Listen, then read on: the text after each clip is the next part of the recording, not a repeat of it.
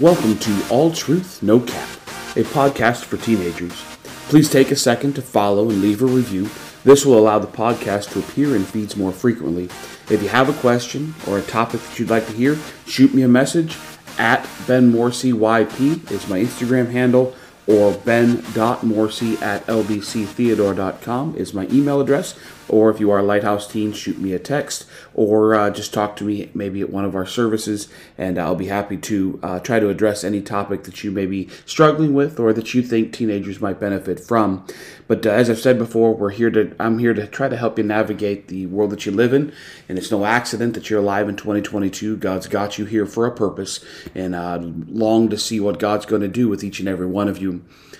We're going to look at an interesting topic today, and not going to be necessarily a negative one. There have been a couple that have been kind of harsh in the last few. This is actually episode 17, and I was actually shocked as I was looking through the different episodes that are there. And once again, wherever you listen to podcasts, go back through and you can listen to previous podcasts from time in the past. Who knows, a friend or even you may be going through something, and go back and give it a listen and see if it'd be a help to you. But today I want you to look, if you follow along with your Bible. If not, I'm going to be in Jeremiah chapter 9. Jeremiah chapter 9. Jeremiah is part of a group of people we know as the prophets. He specifically is part of what we call the major prophets, Isaiah, Jeremiah, and Ezekiel. And they are what we consider the major prophets. And then after that, we have the minor prophets, which would be Daniel through Malachi. But we find Jeremiah is speaking to Israel. And basically, Jeremiah, he's pretty harsh, to be honest with you. Isaiah was harsh in some ways. And Jeremiah takes it to a whole new level. And obviously, we understand this is God speaking through Jeremiah.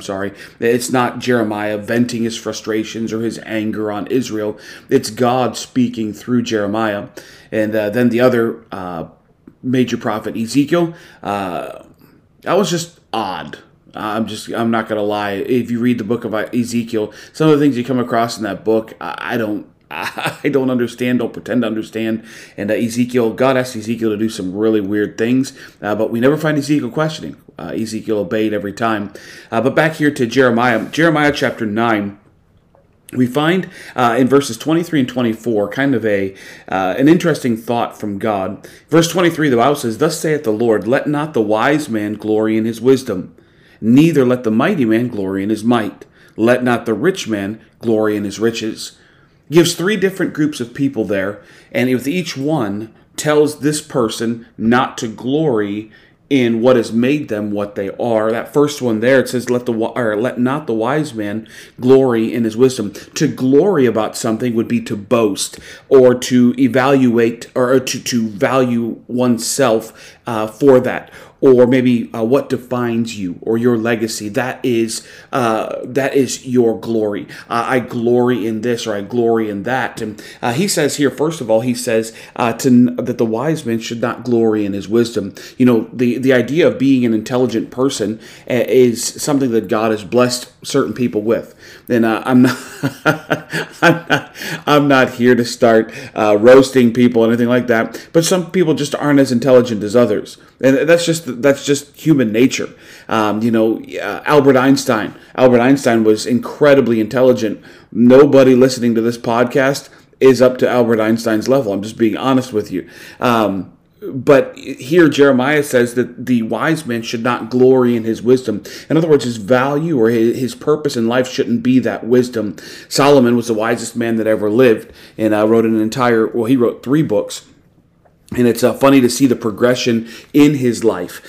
You look at Song of Solomon when Solomon was young, and his relationship with Christ was what it needed to be. And when the passage where Christ came to him, or God came to him and said, "What do you want? What do you want?" And Solomon had an opportunity for riches or this or that, and he simply said, "Look, you know what? I don't know how to go out. I don't know how to come in. I don't know how to rule your people. Give me wisdom." And God said, "Okay, I'll give you wisdom. But because you chose wisely, because you did so, I'm going to give you the riches, and I'm going to give you the influence. I'm going to give you all that stuff as well to go along with it." But then the wisest man that ever lived went from that to Proverbs, and basically instructing his son, look, here's what to do, here's what not to do, and giving him the wisdom that God had given to him. But then we come to the book of Ecclesiastes, probably the most cynical book out there. And once again, the wisest man that ever lived, but showing the cynicism toward life, and the vanity of vanities, all is vanity, and the emptiness that came by pursuing the things that he wanted and not continuing to pursue God. And so God tells us, first of all, in Jeremiah, he says, don't let the wise man, don't let him glory in his wisdom. Second one, he says, neither let the mighty man glory in his might. It's we could look at might in a couple different ways. You could look at, first of all, the strength. As somebody who feels I'm stronger than other people, and there's constant what we'd call a flex on different things. And I'm not necessarily saying physical, but ultimately it's that person that's always wanting to do this or do that. It's somebody who glories in their own strength. It's an interesting thing in Proverbs.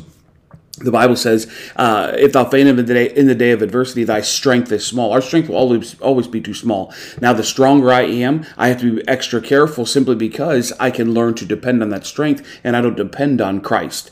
And when we begin to depend on ourselves, we are going to fail. We're going to fall. We're going to falter because it's not in my strength. It's in his strength. And it's choosing to depend on him. It's choosing to allow him to work through us. And so, first of all, he says that the wise man should not glory in his wisdom. He says, second of all, that the mighty man should not glory in his might. We look at strength, but also power. Sometimes people are given certain levels of power. They're given certain levels of influence. And as a result, we can kind of allow that to determine what we say and what we do, whether we're the one with the power or we're trying to attain status with the person with the power. Ultimately, God says, look here, he says, the mighty man, don't glory in your might. Because you don't know when that might's going to end. The story of, you may know the name Christopher Reeves. Christopher Reeves played Superman in the movie, one of the movies of Days Gone By of Superman, and he was obviously, we understand Superman. Sorry to burst your bubble. Superman is a fictional character, but just for sake of example, he played Superman and did all the feats that Superman accomplished. But then he got into an accident. I believe he fell off a horse and he was paralyzed for the rest of his life. That might was gone. And I'm not poking fun at that at all. I'm just saying sometimes when the things we glory in, back to the intelligence thing, what happens if you're in a car accident or some disease or something and you lose your intelligence? You see, what happens is we glory in things that are temporary. We glory in things that in the long run don't matter a hill of beans. Now, I'm all for reading books and becoming more intelligent and expanding your mind. I'm all for that, or working out and expanding your muscles and making sure you're in good shape. And I'm all for that. But what about improving our spiritual state? And that's what we're going to look at here in a second. The last one, to get back on track here, he says, the wise man shouldn't glory in his wisdom. Mighty man should not glory in his might. But the last one, the rich man should not glory in his riches. Money is so fleeting. All the talk currently about the possibility of a recession and all that kind of stuff. And the more, the older you get, the more you realize that you need money to live. Now, here's the thing. As a Christian, we have to understand that God provides for us. God may choose to provide through a business that you work for and they pay your bills. God may choose to provide through your neighbor who brings you groceries just for free. I've told you guys stories before about the amazing way God used to work, or God works in my wife and I's lives. But way back when we were first married, we're working at a church in Ohio, and the finances just weren't there. And I'm not going to tell you online what I was making, but it was not very much money at all, especially when compared to rent and all that kind of stuff. But we weren't making much money at all. But watching as God provided over and over and over, and from the most extreme places. And I told my wife this a few years after that, and I've told other people this as well. My financial status is not dependent on a business. in teenager, if I can say it this way, learn to depend on God for your finances. Now, once again, be a hard worker and have the integrity of a hard worker. If somebody's paying you for 8 hours, you better give them 8 hours of work. But don't depend on them for your provision. Depend on God for that provision. He may provide through a business. He may provide through this person or that person. He may grow a money tree in your backyard. I don't know. But understand, He is the provider. He simply finds ways to provide through other people. And so He says here, you shouldn't glory in that money because, like I said, that money could be gone in an instant. Back in 1929, the famous stock market crash, and men went from being millionaires to being paupers in a matter of hours. They thought they had it all, but that money in the long run really didn't mean anything. They went from living high on the hog and having servants and having, you name it, they had it, to then living in maybe a halfway house or living in a shack somewhere with no financial backing whatsoever. All because they rested solely in that money. Now, once again, I'm not saying just because somebody maybe falls on hard times that they put all their faith and trust in money, because sometimes we do fall on hard times. Last podcast, we talked about the fact that sometimes rain falls, and sometimes you do go through difficult times. I'm not saying that at all. What I'm saying is, though, as a human being, as a Christian, we have to understand I can't place my strength or place my faith or my trust in my wisdom. I can't place my faith and my trust in my might, and I can't place my faith and my trust in my money. Because ultimately, in the long-range scheme of things, there's no true value to that. And that's why he says it the way he does. He says, don't let the wise man glory in his wisdom. Don't let the mighty man glory in his might. Don't let the rich man glory in his riches. As a Christian, here's what we should do. In verse 24, he says, but let him that glorieth glory in this. If you're going to glory, here's what you glory in. That he understandeth and knoweth me.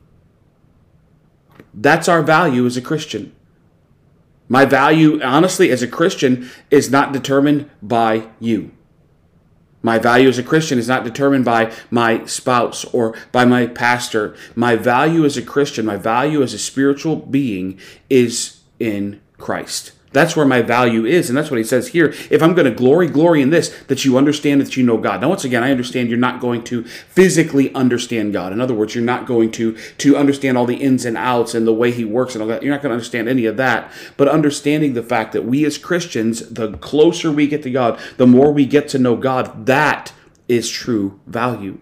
That is where our value is. You know, we live in a society where everybody's trying to boost their brand and they're trying to boost what their worth is and boost their net worth and their value, but that's all in regards to a human mindset.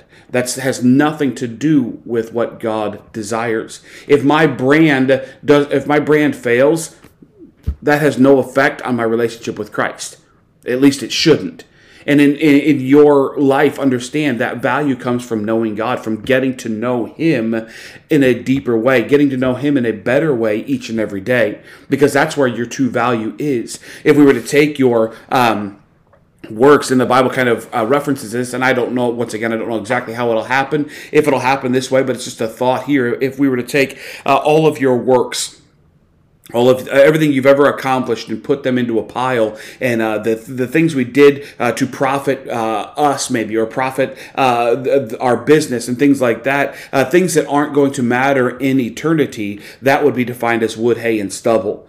And then the Bible says that the things we've done for Christ, the eternal investments we've made, the efforts we've made to further Christ and His kingdom, our efforts in our relationship with Him, that would be gold, silver, and precious stones. And if we were to mass all those in one big pile and light those on fire, all that's left is that gold, silver, and precious stones. The trophies that I won, and the medals that I won, and the social media followers I had, and all this different stuff that I had does not matter a hill of beans when it comes to eternity.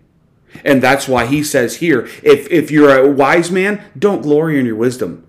If you're a mighty man, don't glory in your might and your strength and your power. And if you're a rich man, don't glory in those riches, because those things are fleeting. They could be gone in a heartbeat. He said, instead, let him that glorieth. If you're going to glory in this, that you understand and that you know me. Do you know Him? And I'm not talking about salvation here. What kind of relationship do you have with Him? You know, we all have acquaintances, we have best friends, we have friends, but ultimately Christ should be that best friend. He should have that level of relationship with us. Unfortunately, in a lot of our cases, Christ is no more than an acquaintance. There's somebody that we met one time. We may have gotten saved at a church service or at camp or youth conference. We got saved, and Christ never has left that acquaintance level to become a friend or even a best friend. He's still just an acquaintance, somebody that we occasionally go to, somebody we may see in passing, but he's not somebody that we have a deep relationship with. And that's something that we have to work on, something that we have to put the effort into, making that the priority. Because like I said, when that wise man loses his wisdom, or when that rich man loses his wealth, or the mighty man loses his strength and his power, he loses all of his value. Whereas we as Christians, my strength is in Christ. My strength, my value, my reason for living, my definition of who I am is in Christ. He doesn't change. And so seeking to make that number one. Once again, there's nothing wrong with working hard and making money, or working out and building muscle, or working to expand your mind. Nothing wrong with those things at all. But understand that if we accomplish all that and fail at our relationship with Christ, we're a failure as a Christian. Plain and simple. So like I said, don't take this as, well, you don't believe in this. That's fine. You work out and make money and do this and do that. That's fine. But if you do all that and don't have a relationship with Christ, you are a failure as a Christian. None of us want to be failures, especially when it comes to Christ. Pursue that relationship. Make it number one. Give yourself priorities. Make sure that you spend that time with him, and watch as he grows you. Watch as he makes you into the teenager that he wants you to be.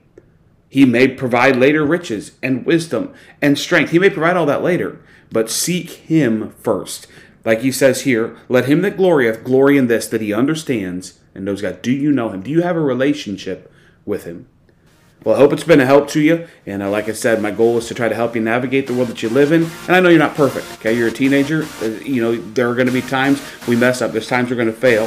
But focus on that relationship with Christ. Work toward making that the relationship that it needs to be. Well, I hope you all have a great week. And until next time, we will see you later.